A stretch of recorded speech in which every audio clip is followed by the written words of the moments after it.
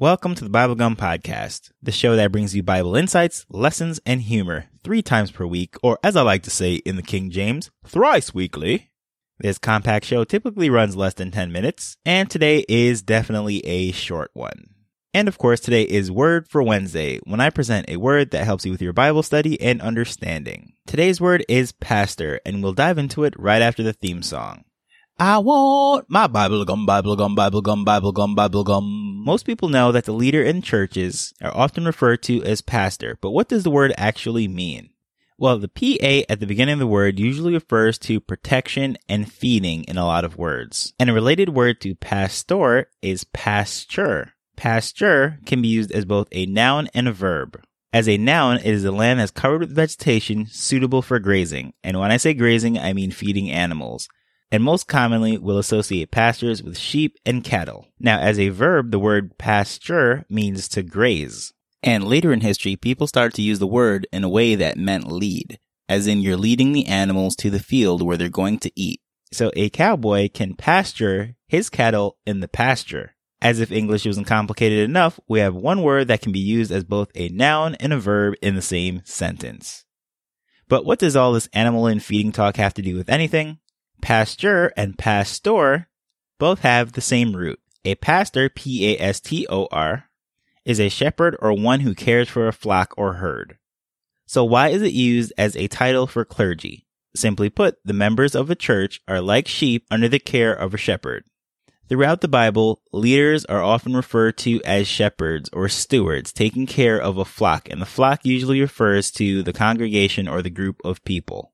The responsibility to care, feed, and lead the flock falls upon the shepherd, or in the case of a church, the pastor.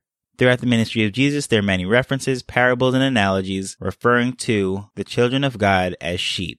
But this is especially clear in John 21, verse 17. And at the end of the verse, it says, Jesus said unto him being Peter, feed my sheep. The sheep in which Jesus is referring is the church, or are the members of the body of believers. And by feeding, he means take care of them and preach the word to them so that they can continue to grow in faith. And as Jesus was heading to the cross, knowing that his time was up, his ministry was over, he was commanding Peter to shepherd the congregation on his behalf. So oftentimes today, when a pastor gets up to speak, so many times as a speaker goes up to preach from the Bible today, they are introduced with a long title such as Dr. Bishop Evangelist so-and-so. But at the end of the day, the leader of a church is a pastor. It's not glamorous, it's not glorious, yet it is an important job to lead the sheep. So the next time you go to call your pastor, just think about the fact that you are a sheep. Just kidding, but it is a beautiful metaphor for leadership and caring for the members of the church. So that was short, sweet, and to the point. Hopefully you learned something and you found it interesting. By the way, I forgot to mention, not only is pastor a noun, meaning the leader, it can also be a verb, meaning leading. So just like pasture, pastor can be used 2 ways. Just for fun, I would love to know if you can create a sentence that uses pastor and pasture as both a verb and a noun. So that is one sentence with all 4 words. Let me know what you come up with.